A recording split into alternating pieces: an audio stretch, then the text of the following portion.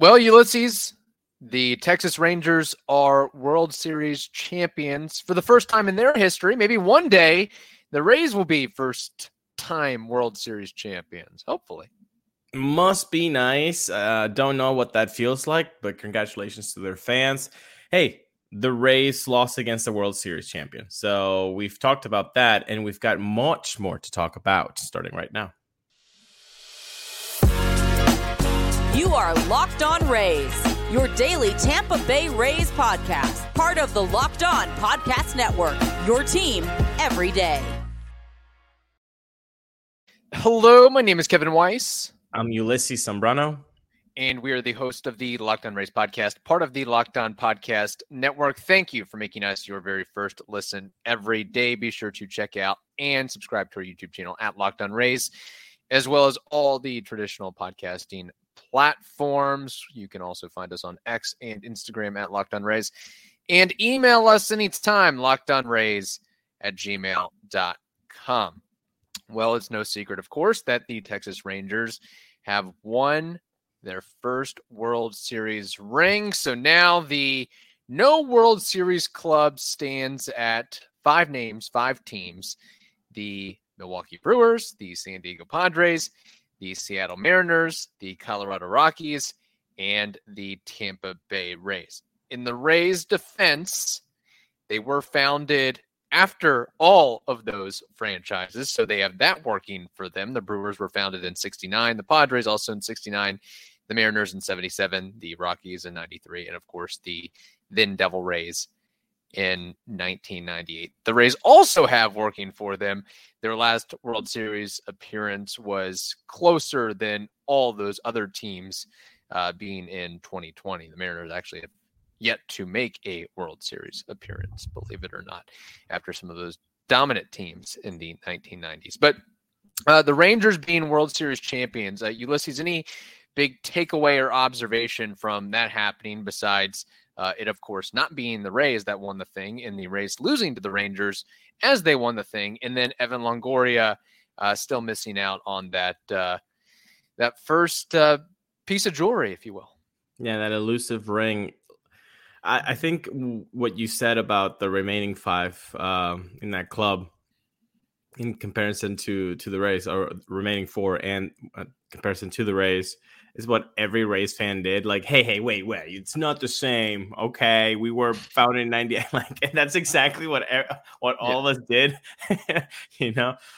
Still sucks, but yeah, you're right. In 98, it's not the same as, 77 for 77 or 69. I don't even know when the Rangers were founded. I would have to look that up, but I would imagine it's been some time. Yeah, I think like the 60s, right? Because I mean, if Nolan Ryan played for them, I would think so. Yeah. Although I think Ryan played with them in the later. Doesn't when he hit Ventura in the head, he's wearing a Texas Rangers uniform, right? When that sounds right, but I could be wrong on that. I am going to do a quick Google search here.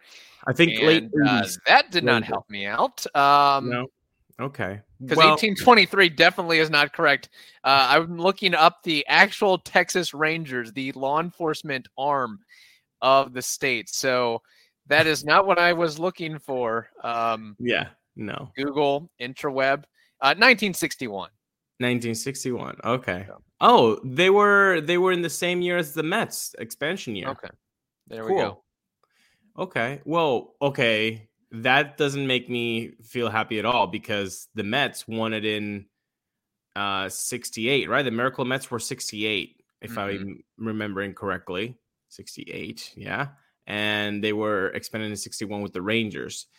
The Diamondbacks were expanded with the Rays in 98, and then they won in 01. Are we the Texas Rangers, and are we going to have to wait 60 years? Hopefully not.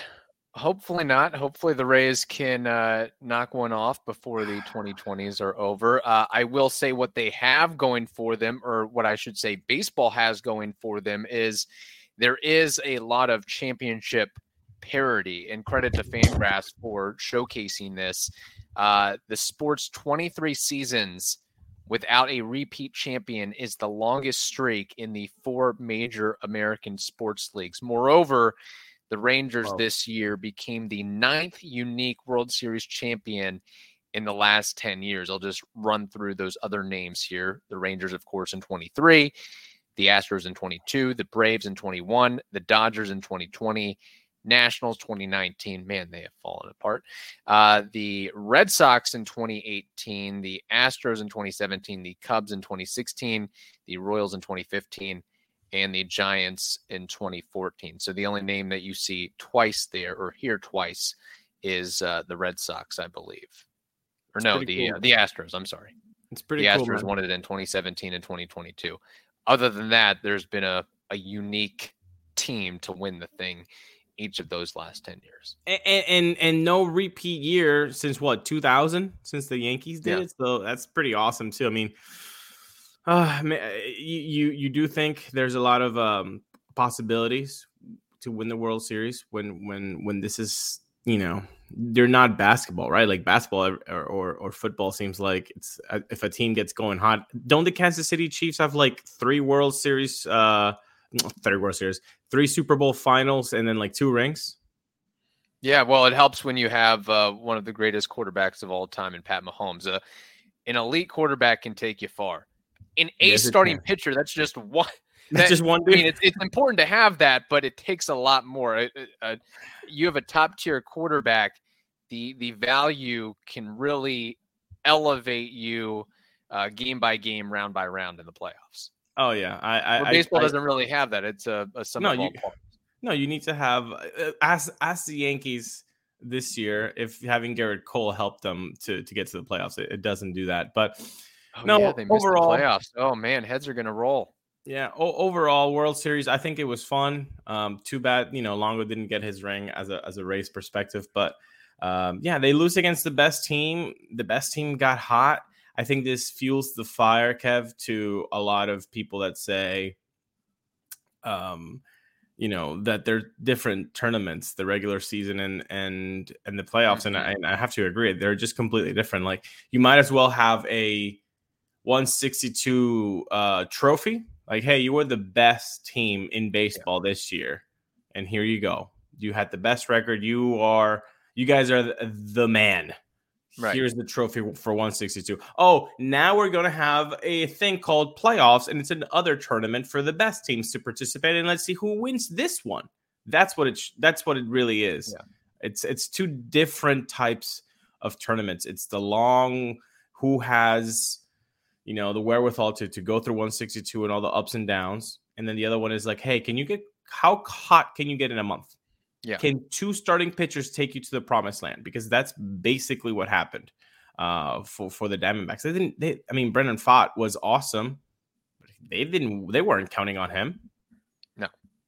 Yeah, it's and that's where we go back to. It is a shame. And as of right now, there's not a possibility it's going to happen. But if you could have, best of 7 series or, more playoffs, less regular season, just give these teams that worked so hard over the course of 6 months, like really emphasize, okay, your depth and your roster construction 1 to 25, 1 to 26, it can stand the test of time through a best of 7 game series versus a best of 3, best of 5, whatever it may be. It's madness, just like March Madness in basketball. Anything can happen. October Madness with baseball, I guess, to some respect. All right, we have more to discuss. I've got a couple observations from the World Series besides the porous television ratings. I don't really want to get into that, but a couple little observations and takes from the Fall Classic that was. But first, we have to tell you this. Score early this NFL season with FanDuel, America's #1 sportsbook. Right now, new customers get $150 in bonus bets with any winning $5 money line bet. That's $150 buckaroos if your team wins. So if you've been thinking about joining FanDuel, there is literally no better time to get in on the action than right this moment. The app is incredibly easy to use, and there's a wide range of betting options, including spreads, player props, over-unders, and beyond. So go ahead and visit FanDuel.com/LockedOn, LOCKEDON, to kick off the National Football League season. FanDuel, they are, if you haven't learned by now, the official partner of the NFL. Well, a couple things just on the Rangers winning the whole thing, and a testament to them on this, the trade deadline. They went out and made moves. They saw that there was a window. They saw that there was an opportunity. They were confident that maybe we have a special group here, and a couple names, notable acquisitions can take us over the hump. Just go back to it. I think it was June 30th when they went out and acquired Aroldis Chapman. Then a month later, they went out and got Max Scherzer and Jordan Montgomery. That made a huge, huge difference. And I know we've gone back and forth on this a little bit, but you can understand and see why that the Rays a couple years ago said, hey, let's go out and get Nelson Cruz. Guys that hit 450 homers and 2,000 hits over the course of 19 years. They don't grow on trees. So let's go out and make a move. They maybe should have made another move or two that was significant, but that really sticks hold to me is the Rangers really going for broke, if you will, in addition to their massive payroll. And we've talked about this before. Teams that have the money to pay for stars, for veterans, for guys who have postseason experience, for guys who can perform in the postseason, i.e. Corey Seager. That's where it stands the test of time between him and Simeon and then other guys a part of that group. We've talked about how we were both very shocked that Seager got that amount of money. Boy, if that money is now irrelevant. Like now when he gets you a World Series MVP, the money's not worth it. That's why you pay guys. I think there's also this this thing with the fact that they just kept on adding. Like that's very, very cool. You know, they got Jordan Montgomery, who basically was 1B to Nate Eovaldi's 1A in the starting pitching rotation. I know Max Scherzer didn't add on to the production of this team, but you know, in the clubhouse, I'm sure that it's very beneficial to have a Max Scherzer in the clubhouse, even if he might not be pitching and he's hurt. That reinforcement of, hey, we believe in you, we trust in you, and this is why we're going out and getting supplemental help here is because you're a good group, and we're just adding to it. We're just bolstering to it, and for it to not work out is different, though. Yeah, like it's what did you do? Were you able to target what you needed, and then did you go ahead and acquire it? It's like the 162. That's one championship. You get a trophy for that. Oh, if it works out, also there's another trophy for that. But it's completely different. Like your decision making. Were you able to target what you were missing, and then did you go ahead and do the right moves to acquire said piece? And they did do that. Yes, they did. And credit to them, too, because I remember back in early part of the season, I mean, really April, when Jacob deGrom went down. Again, the Rangers did this without Jacob deGrom. He made just, a couple starts for the Rangers before it was, see ya, can't produce for you.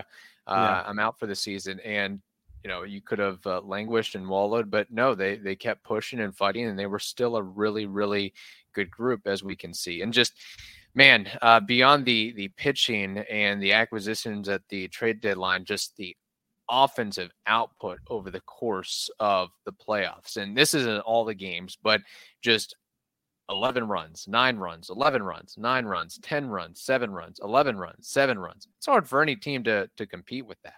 Yeah, you really have to have tremendous pitching to quiet that offense, and the Rays kind of did. You know, 4 and 7 is better than all those 11s you read. So right. But they weren't just themselves, you know, and they couldn't hit. So there's that. And I think the Rangers had, we learned 3 Gold Glove winners. So kind of an under the radar thing about them was the defense. Nate Lowe winning 1 at first base, Adolis Garcia winning 1 at right field, and then Jonah Heim winning 1 at catcher. Oh yeah, 2 former Rays players in Heim and Nate Lowe making an impact for that group there. So just wanted to throw that out there before we move along here to some Rays discussion. The moves and the wheels are starting to turn. We did our 40-man roster crunch episodes, and The Rays certainly aren't wasting any time since the conclusion of the 2023 season, as 6 players have been placed on outright waivers by the organization.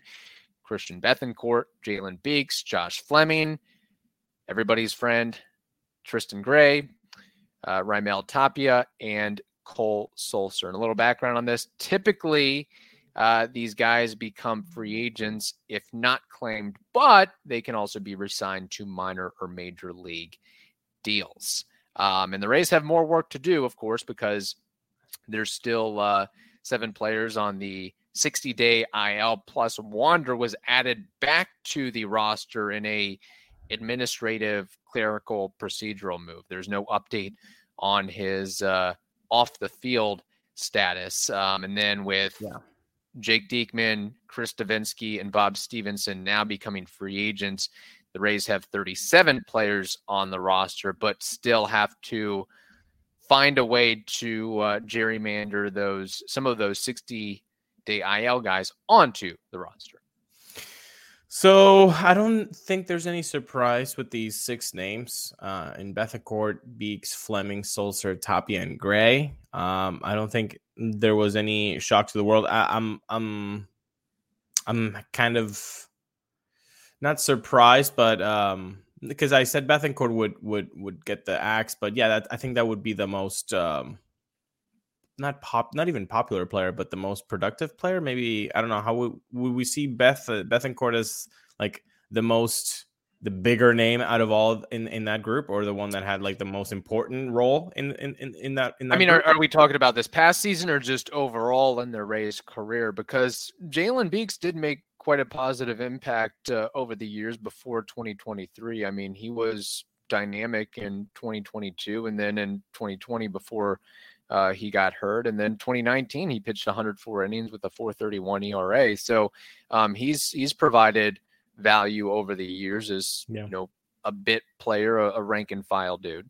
Now, as far as Christian Bethancourt goes, I find it interesting. This season he started 89 games, hit 226 with a 636 OPS, but eventually lost his job to Rene Pinto. And something that really stuck to me in the end of season post-mortem press conference, I think it was a question in regards to why did Rene Pinto get the start over CB in the 2 playoff games? And Kevin Cash, or one of the front office guys, I can't remember off the top of my head who it was, but basically just they didn't say anything detrimental about Christian Bethancourt, but were so upbeat on Rene Pinto and his defensive ability. And man, the pitching staff loves working with this guy. So if your pitching staff loves working with one guy over the other, and Christian Bethancourt's supposed to be that leader, that bring the guy together, that veteran who's been there, done that, that's kind of alarming to me,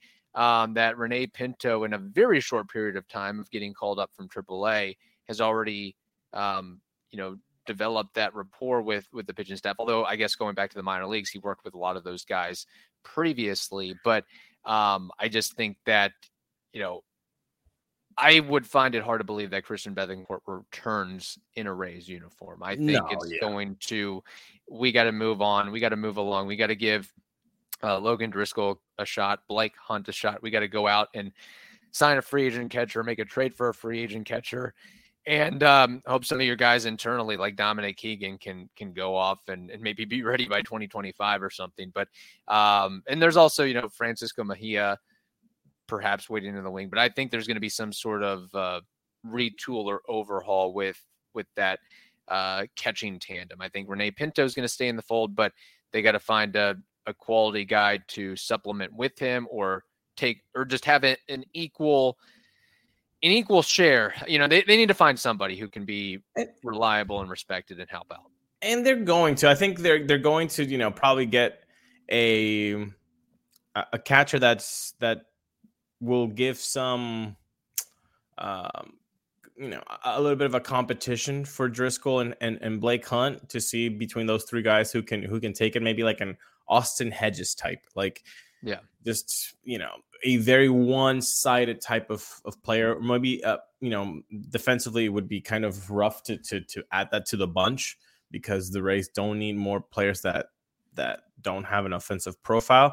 If you have Pinto, who can really handle the pitching duties and has really good rapport with them, maybe you go with a more of an offensive minded catcher as your second one. Is that Hunt? Is that Driscoll? Is that new guy? Don't know, but I think that's probably what they're going to do. They're going to get a guy who has had some major league experience, but not a lot.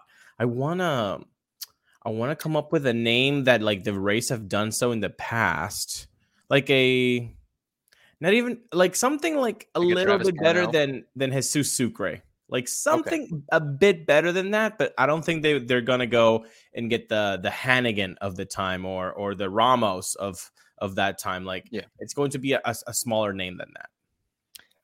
And again, this is no disrespect to Rene Pinto, because he very well could continue to develop and go off and improve as a player. I think we've been impressed with what he's been able to do offensively, and then hearing the pitchers loving to work with him.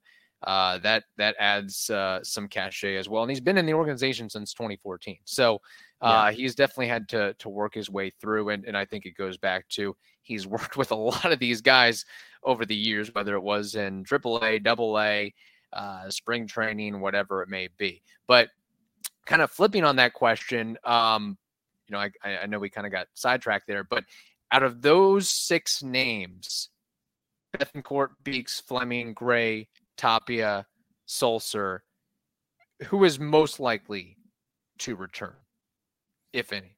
I think Fleming. I would give it to Fleming. I think that the Rays like the fact that he can be a swingman. The fact that he gives the rotation some depth if they need it. He stepped up quite nicely this year in the beginning. I know he had a couple of ugly ones, but really that was it. Like he was performing like you would want a number 5 starter who you didn't expect much from to produce. So like I think Josh Fleming would be a guy, and they know how to use him with the opener. I would think Fleming would be the guy. Fleming over Beeks, also maybe perhaps because of the contract or salary consideration, or are you just done with Beeks whatsoever? I think the contract is also a factor here. I mean, what Fleming's going to be making like $1 million? Yeah, and Beeks is arbitration eligible, I believe, this year for the first time. Or he's arbitration eligible. No, he's arbitration eligible this year, and then he'll be a free agent in 2025. So I think they're all. I think they're all arbitration eligible except for Gray. Okay, yeah. So, but there are steps to arbitration year 1, year 2, year 3. Yeah, I think.